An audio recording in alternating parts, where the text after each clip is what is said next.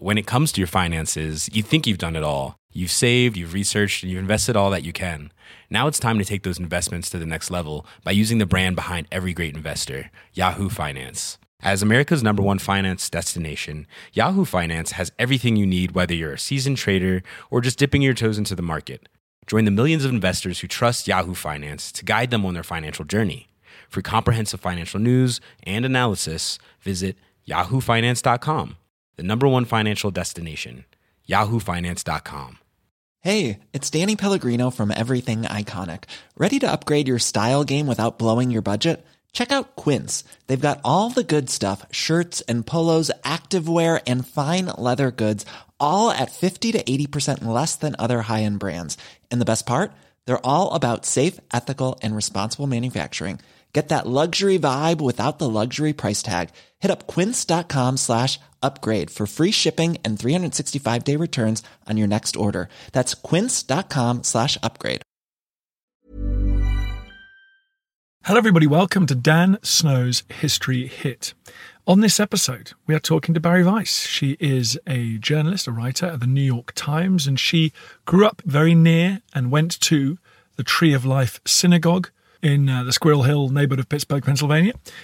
In 2018, the synagogue tragically was the target of a mass shooting in which 11 people were killed and around 7 injured. It was the deadliest attack on the Jewish community in the United States in living memory. This inspired her to write the book, How to Fight Anti-Semitism. There's a strong historical component. So she was in London recently and it was great. We met up and had a talk all about it.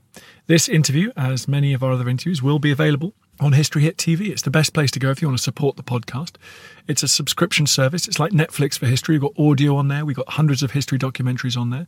So please head over. We've got a special deal at the moment. If you use the code POD3, POD3, it's the old favourite. You get a month for free. And then you get 3 months for just £1, euro or dollar for each of those first 3 months. It's crazy cheap. It'll take you through to high summer and you'll have only paid less than the cost of a pint of beer. So please go and check all that out. The podcast archive is also on there without any adverts at all. They're only exclusively available on historyhit.tv. So go and check it out. In the meantime, everyone, here is Bari Weiss. Enjoy.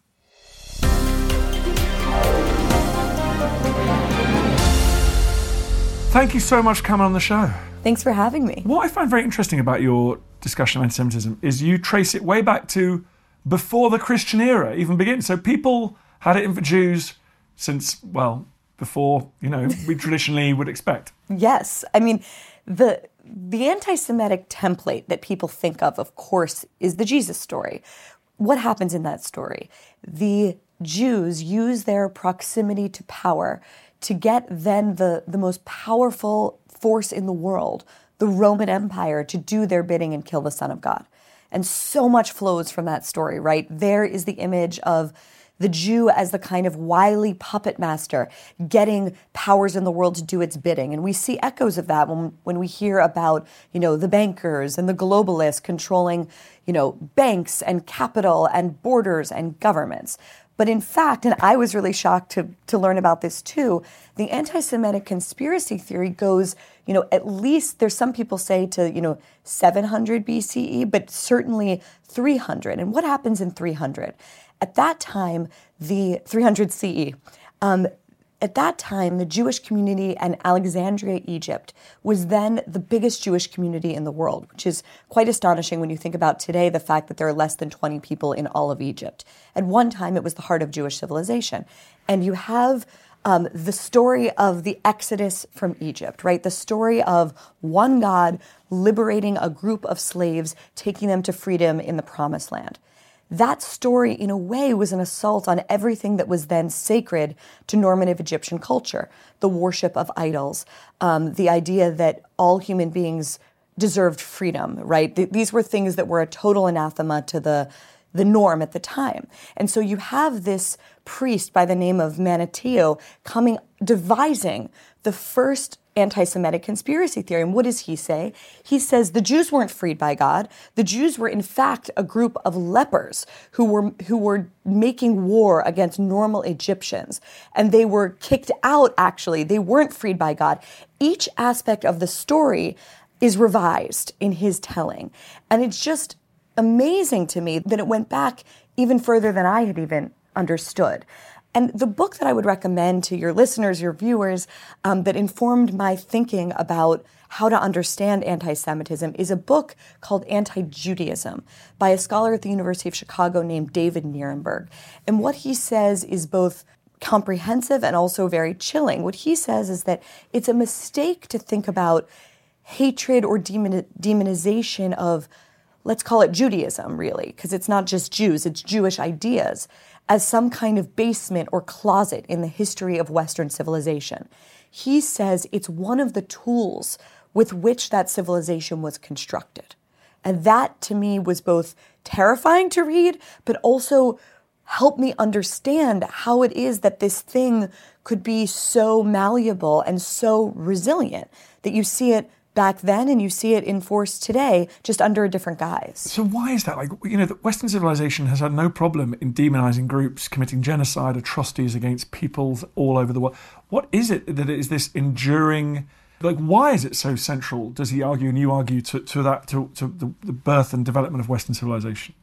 I mean, I was talking to Rabbi Lord Jonathan Sacks about this yesterday, and, he traces it deeply to Christianity and the idea of, these are the children of the light, the children of the darkness.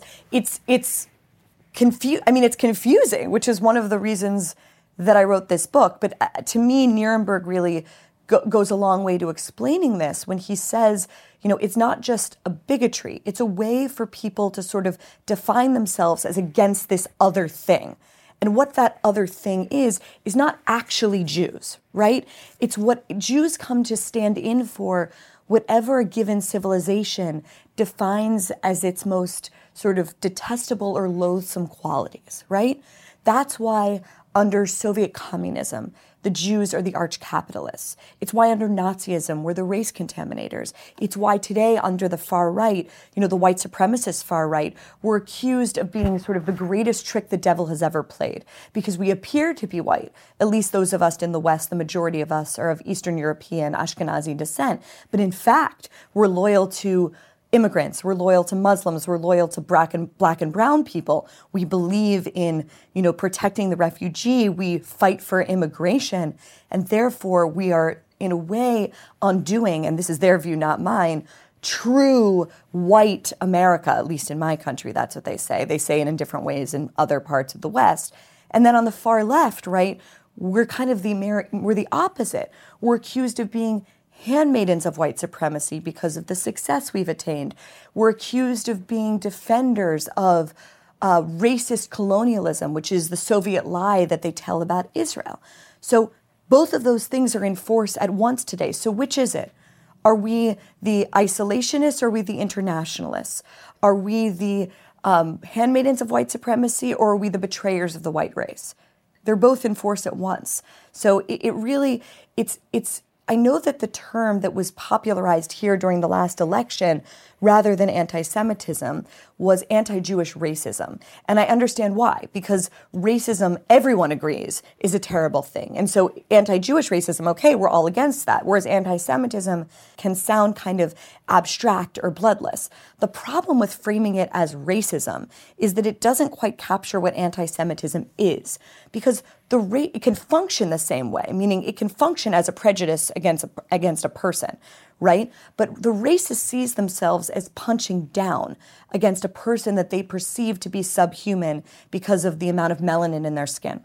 The anti-Semite sees themselves as punching up, right? Because they're punching up against this group that sort of punches way above its own weight.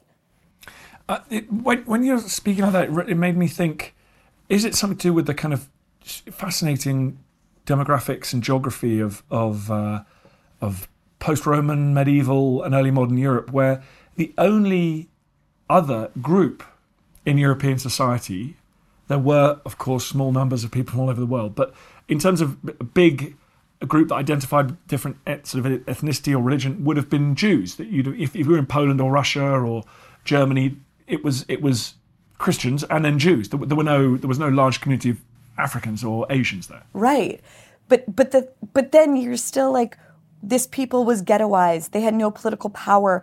They weren't allowed to own land. They weren't allowed to participate in many of the professions. And yet, for example, I think of, we're in the time of coronavirus, and so I've been thinking back to previous pandemics, right? And I was thinking about one of the worst ones, the Black Death, the plague. Now, that disease came to this continent via rats that snuck on board from ships that were traveling here from Crimea. But the group that was blamed were the Jews. They were accused of poisoning the drinking wells. And they were surviving oftentimes at a higher rate than their neighbors. That's because they were ghettoized, and it's because of various Jewish religious practices like washing hands before you eat bread or the ritual bath before Shabbat, before the Sabbath. But rather than looking to that group and saying, aha, what are they doing that we can mimic? The response was to massacre 60 Jewish communities across Europe over the space of a year. And I think about one particularly chilling example. And of course, all of these histories have been lost in the shadow of the Holocaust because that was just so monumentally horrific that we've forgotten that like hundreds of thousands of Jews were massacred in pogroms years before. Anyway, in this specific instance, the entire community of Basel, Switzerland the entire Jewish community was herded into a giant wooden barn that had been erected just for this purpose and burned alive. And the only people that survived were a few children that had been forcibly converted out. Yeah, I mean, it's yes, perhaps that's the reason, but it's just striking to me that the group with no power was accused always of having superhuman power. Another historical example I'll point out. So when I was growing up and in high school, I was always paying attention. My family was paying close attention to the anti-Semitism that is so prevalent and powerful throughout the Middle East, right? I was in high school during the Second Intifada, and I was paying, unbelievably close attention to what was going on there. And to look at all of that, historically you would think, oh, the Jews have never had it worse. But in fact, the Jewish experience under Christendom was monumentally worse than it was under Islamic rule. It was bad under both. But as Bernard Lewis writes, the late, great Bernard Lewis writes in his seminal work, if people haven't read it, they should, Semites and Anti-Semites, he's a scholar of Islam, he writes about the way that anti-Semitism gets imported into the Arab world. And it gets imported, the first blood libel in the Arab world, the Muslim world, is in 1840 in Damascus. And the reason for that is that Christian Europeans who had been flooding that part of the world as, for colonialist reasons, as bureaucrats, bringing religion, whatever, bring their ideas with them. And in a way, I think that's sort of comforting because it goes to show that there's sort of like nothing fundamental in a religion or a culture that leads people to bigotry. It's ideas. It's not identity. And so when people today fear immigrants coming in, let's say, to cities like this one or like Paris, it's true that we should be aware that they too are bringing ideas with them. Maybe retrograde ideas about gay people or women or Jews. But the truth is that there's nothing fundamental in their religion or culture that prevents them from assimilating to liberal democratic ideas. You call the book How to Fight Anti-Semitism. How do you fight anti-Semitism? And is history important here? Oh my God, history is everything. Well, I know, but... Yes, but I think, someone the other day was like, you're a historical Jew. You really focus on history. And I sort of was like, thanks. But then I thought for a moment, and I'm like, I don't really think there's any other kind of Jew to be. The Jewish experience is inside of history. One of the reasons that I'm also able to still be optimistic is that people have been predicting our death prematurely for thousands of years. We're called the ever-dying people, right? We're the ever-dying people. We refuse to die. I mean, Mark Twain talks about what is the secret to Jewish immortality. Walker Percy, the great, Southern American Catholic writer, has this amazing quote that I think about all the time where he says, "Where are the Hittites? Why does no one find it amazing that you walk around a city like this one and there's no Moabites, there's no Amalekites, there's no Hittites, and yet there are Israelites? It's just today we call them Jews."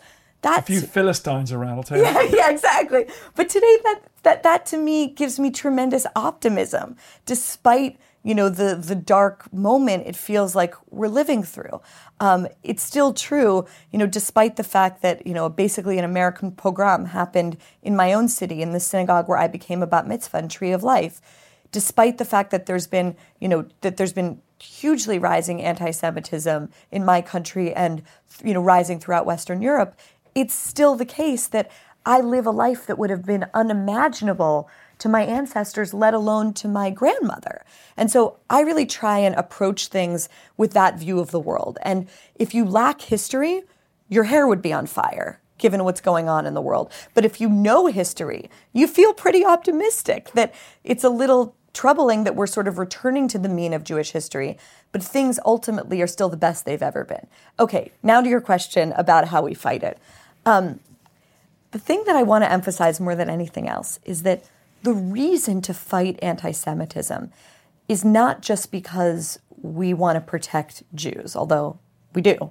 We want to protect all minorities. The reason we want to protect anti-Semitism, I'll say to non-Jews, is because you want to protect yourself. Now, what do I mean by that?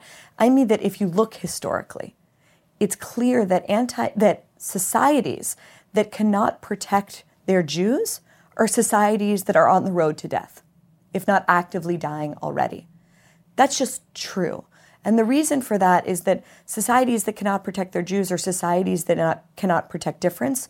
They can't protect liberal ideas. I mean that not in a partisan way, but liberal broadly defined. And this was brought home to me really powerfully when I saw that new Tom Stoppard play the other night, and it opens, at the height of what was then the height of Jewish civilization, Vienna in 1899. This unbelievably assimilated, successful Jewish community. It opens on a family where they say, we're sort of Jewish, but we're baptized. They're putting up a Christmas tree. But then history comes for them too. And what do we know about Vienna? Well, Vienna itself was destroyed.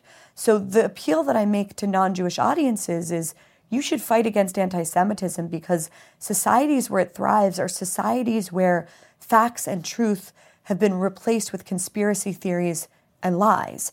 And you should fight it because you care about your neighbors, but also even if you don't care about us, fight it because you care about your own family and your own community and your own society. So the number one way to fight it is to resist the spread of illiberalism. And we do that by doing it, by standing up for liberal ideas. And the thing is that's often, as we've seen in the case of the Republican Party in my country, really, really hard to do.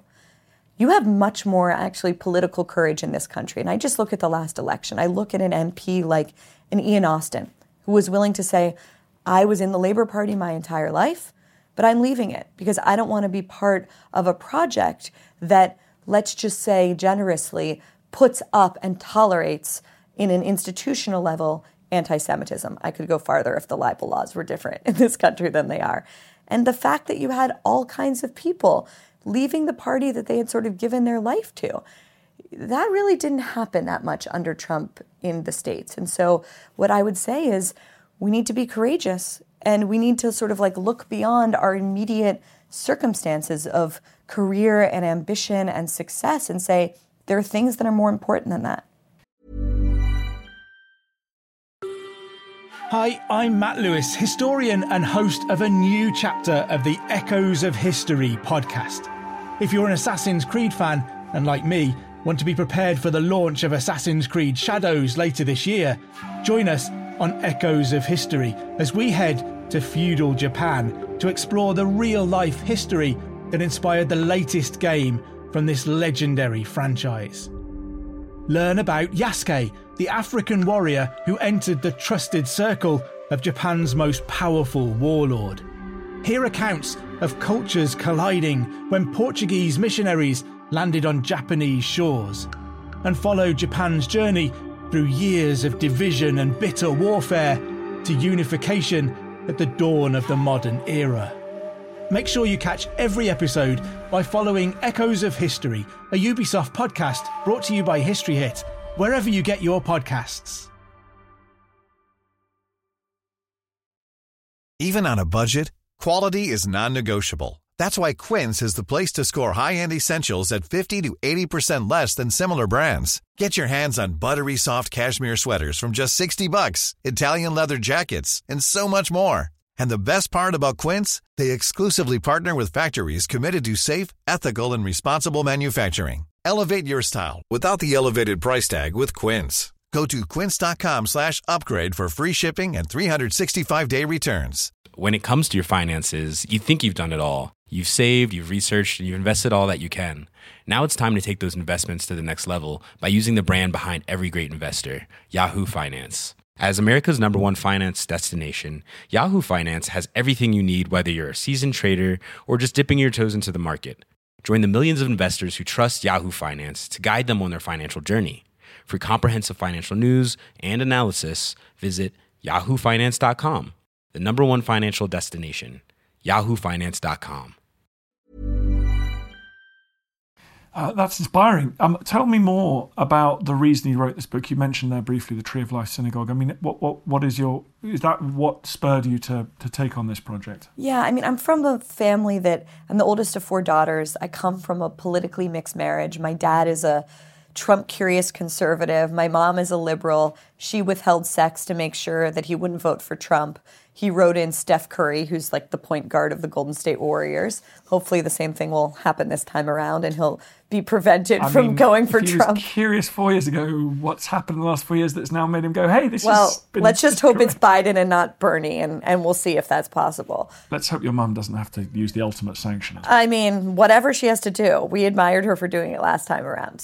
She's a patriot. She is, definitely. It was his Liz Estrada moment. So, the kind of family I grew up in, we were always talking about politics. We were always talking about ideas. We were curious about the world, and the fact that my parents, canceled out each other's votes made the conversation all the more interesting. So I don't want to give people the impression that I wasn't aware of anti-Semitism before the morning of October 27th, 2018. That's the morning that a white supremacist walked into Tree of Life, the synagogue where I became a bat mitzvah, just down the road from the house where Mr. Rogers lived. It was literally Mr. Rogers' neighborhood. He said, all Jews need to die. And then he tried to kill as many Jews as he could. He killed 11 of my neighbors. My dad knew 5 or 6 of them. It's a very small community. We all it's kind of like a 21st century shtetl in the best way. So I talk about in the book how, in a way, I think I was living on a holiday from history before that. Now, what do I mean by that? I don't mean, like I said, I watched anti-Semitism rise in Western Europe. I watched, what was going on throughout the Muslim world, especially after 9/11. But I was of the view that somehow America was uniquely inoculated from the virus of anti-Semitism. And I was raised on this beautiful mythology, some of which I still believe in. But I would be lying to you if I didn't say that I'd been revisiting it. And that mythology goes like this. America has been the greatest diaspora in Jewish history. I still believe that.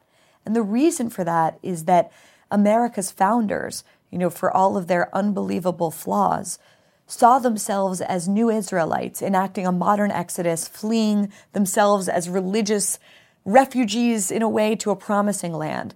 Benjamin Franklin wanted the image on America's Great Seal to be Moses crossing the Red Sea. Abraham Lincoln called Americans the almost chosen people because he believed in the other chosen people. In 1790, George Washington writes to the Jewish community in Rhode Island, the first Jewish community in America, and he says, it's now no more that mere toleration will be spoken of. The Jews will possess, immunities of citizenship. We're not going to be second-class citizens in the new America. All of this led people like my grandfather, who supported his single mother by selling newspapers, barely got a high school degree, and rose, he lived literally the American dream, rose to be a truck driver for a dry goods business, to own the business himself. And we would argue a lot about history, and he would say, no, Barry, yeah, Jerusalem's great, but I'm living in Jerusalem. This is Jerusalem for the Jewish people.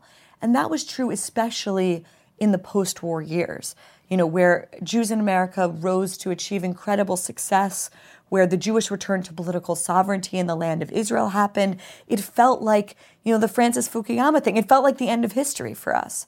And all of a sudden that morning, it's like, no, we're returning to Jewish history.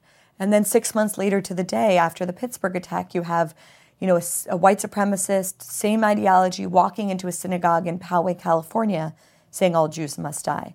Then we have a scene straight out of the 1800s in Poland where a man wielding a machete the size of a baseball bat walks into a rabbi's home in Muncie, an hour's drive from Times Square. They're lighting the menorah. He's there with his followers, and the man, again, tries to kill as many Jews as he can. Then you have an attack on a kosher supermarket in Jersey City. I mean, the beat is sort of going on. And what is that beat? That is the beat of Jewish history's return. But it's, probably I sound naive to you, the idea that I thought that we were somehow possibly inoculated from this conspiracy theory, this ever-morphing disease. But I thought that our immune system, so to speak, was just so strong. And now I'm revisiting that. So that's sort of where we are. There's an amazing moment, isn't there? The Hare with Amber Eyes, a story of the Jewish Central European family that everyone was reading a few years ago, which talks exactly like history. People think they don't need history, but sometimes history just comes and taps them on the shoulder. And that reminds me so powerfully of that.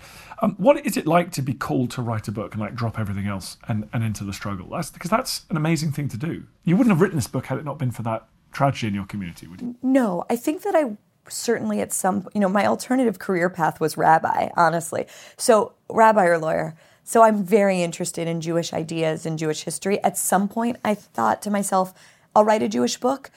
But, like many Jews, I was like, I don't want my first book to be Jewish. I don't want to be pinned down. I don't want to be ghettoized. I don't want to be boxed in. But then after that happened, I had sold a book that I'm still on the hook to write, sort of about the crisis of liberalism. But then once this happened, I just found myself writing lots of columns about it and just unable to look away from it. There was just nothing else that I could write. And so I went to my publisher sort of hat in hand and was like, please, just you don't even need to give me any money. Just let me do this book really fast and let me write it quickly so it can come out before the Jewish high holidays, which somehow I managed to do. It really just sort of came out of me. Really, I mean, I worked hard on it, but it was just, I feel so passionately about this subject, and it feels just so unbelievably urgent in a way that, writing about Andrew Yang or other topics are fun and wonderful, but they don't feel urgent to me in the same way as this did. I guess I just want to ask you one more thing before I let you go. Why anti-Semitism now? Why this violence now? Is this a horrific Facebook, Twitter story? Is this a 2008 economic downturn? What is it? When things go badly in history, people want to look for an explanation. And the kind of politics that we're seeing on the far right and the far left as the center sort of collapses is a politics that puts the target on the back of enemies of the people. This takes different forms. It's always sort of an abstract thing, but it's populist politics don't tend to end well for the Jews because we're often the group that's pointed to. We are living through a perfect storm. We're living through a perfect storm of social media, which you pointed out, the economic inequality caused by lots of things, including globalization, which has been so wonderful in certain ways, but also left a lot of people as sort of the losers of this economic system. We're living through an age in which politicians themselves, most prominently the President of the United States, himself pushes conspiracy theories. We're living through an age in which there's sort of a retreat from the idea of, internationalism and the idea that when we come together, we can do something great, and a retreat into isolationism. That leads often to xenophobia, fear of the outsider. So it's sort of a perfect storm. And the question is, can we see ourselves through this pass, or is this just the beginning of a new darkening age? You're the real historian. You would know better than me. Well, I'd certainly meet some real historians, and it's been a great privilege to meet one in you. So thank you very much indeed. You have written How to Fight Anti-Semitism, but you also, you're all over other media as well. How can people stay in touch with your brilliant articles? They can find me on Twitter or in the pages online or in print of the New York Times. Thank you very much. Thank you. I feel the hand of history upon our shoulders. All this tradition of ours, our school history, our songs, this part of the history of our country, all were gone and finished and liquidated. One child, one teacher, one book, and one pen can change the world. He tells us what is possible, not just in the pages, of history books, but in our own lives as well. I have faith in you. I hope you enjoyed the podcast, everyone. Just a massive favour to ask, if you could go to iTunes or wherever you get your podcasts, give it a rating, 5 stars, obviously, and then leave a glowing review. That'd be great. My mum is getting overwhelmed with the amount of different email accounts she's set up to leave good reviews for me, so you're going to have to do some of the heavy lifting. Thank you. Even on a budget, quality is non-negotiable. That's why Quince is the place to score high-end essentials at 50 to 80% less than similar brands. Get your hands on buttery soft cashmere sweaters from just $60, Italian leather jackets, and so much more. And the best part about Quince, they exclusively partner with factories committed to safe, ethical, and responsible manufacturing. Elevate your style without the elevated price tag with Quince. Go to quince.com/upgrade for free shipping and 365-day returns. When it comes to your finances, you think you've done it all. You've saved, you've researched, and you've invested all that you can. Now it's time to take those investments to the next level by using the brand behind every great investor, Yahoo Finance. As America's #1 finance destination, Yahoo Finance has everything you need, whether you're a seasoned trader or just dipping your toes into the market. Join the millions of investors who trust Yahoo Finance to guide them on their financial journey. For comprehensive financial news and analysis, visit yahoofinance.com, the #1 financial destination, yahoofinance.com. Thank you for listening to this episode of Dan Snow's History Hit. Please follow this show wherever you get your podcasts. It really helps us, and you'll be doing us a big favour. Don't forget, you can also listen to all of these podcasts ad-free and watch hundreds of TV documentaries when you subscribe at historyhit.com/subscribe.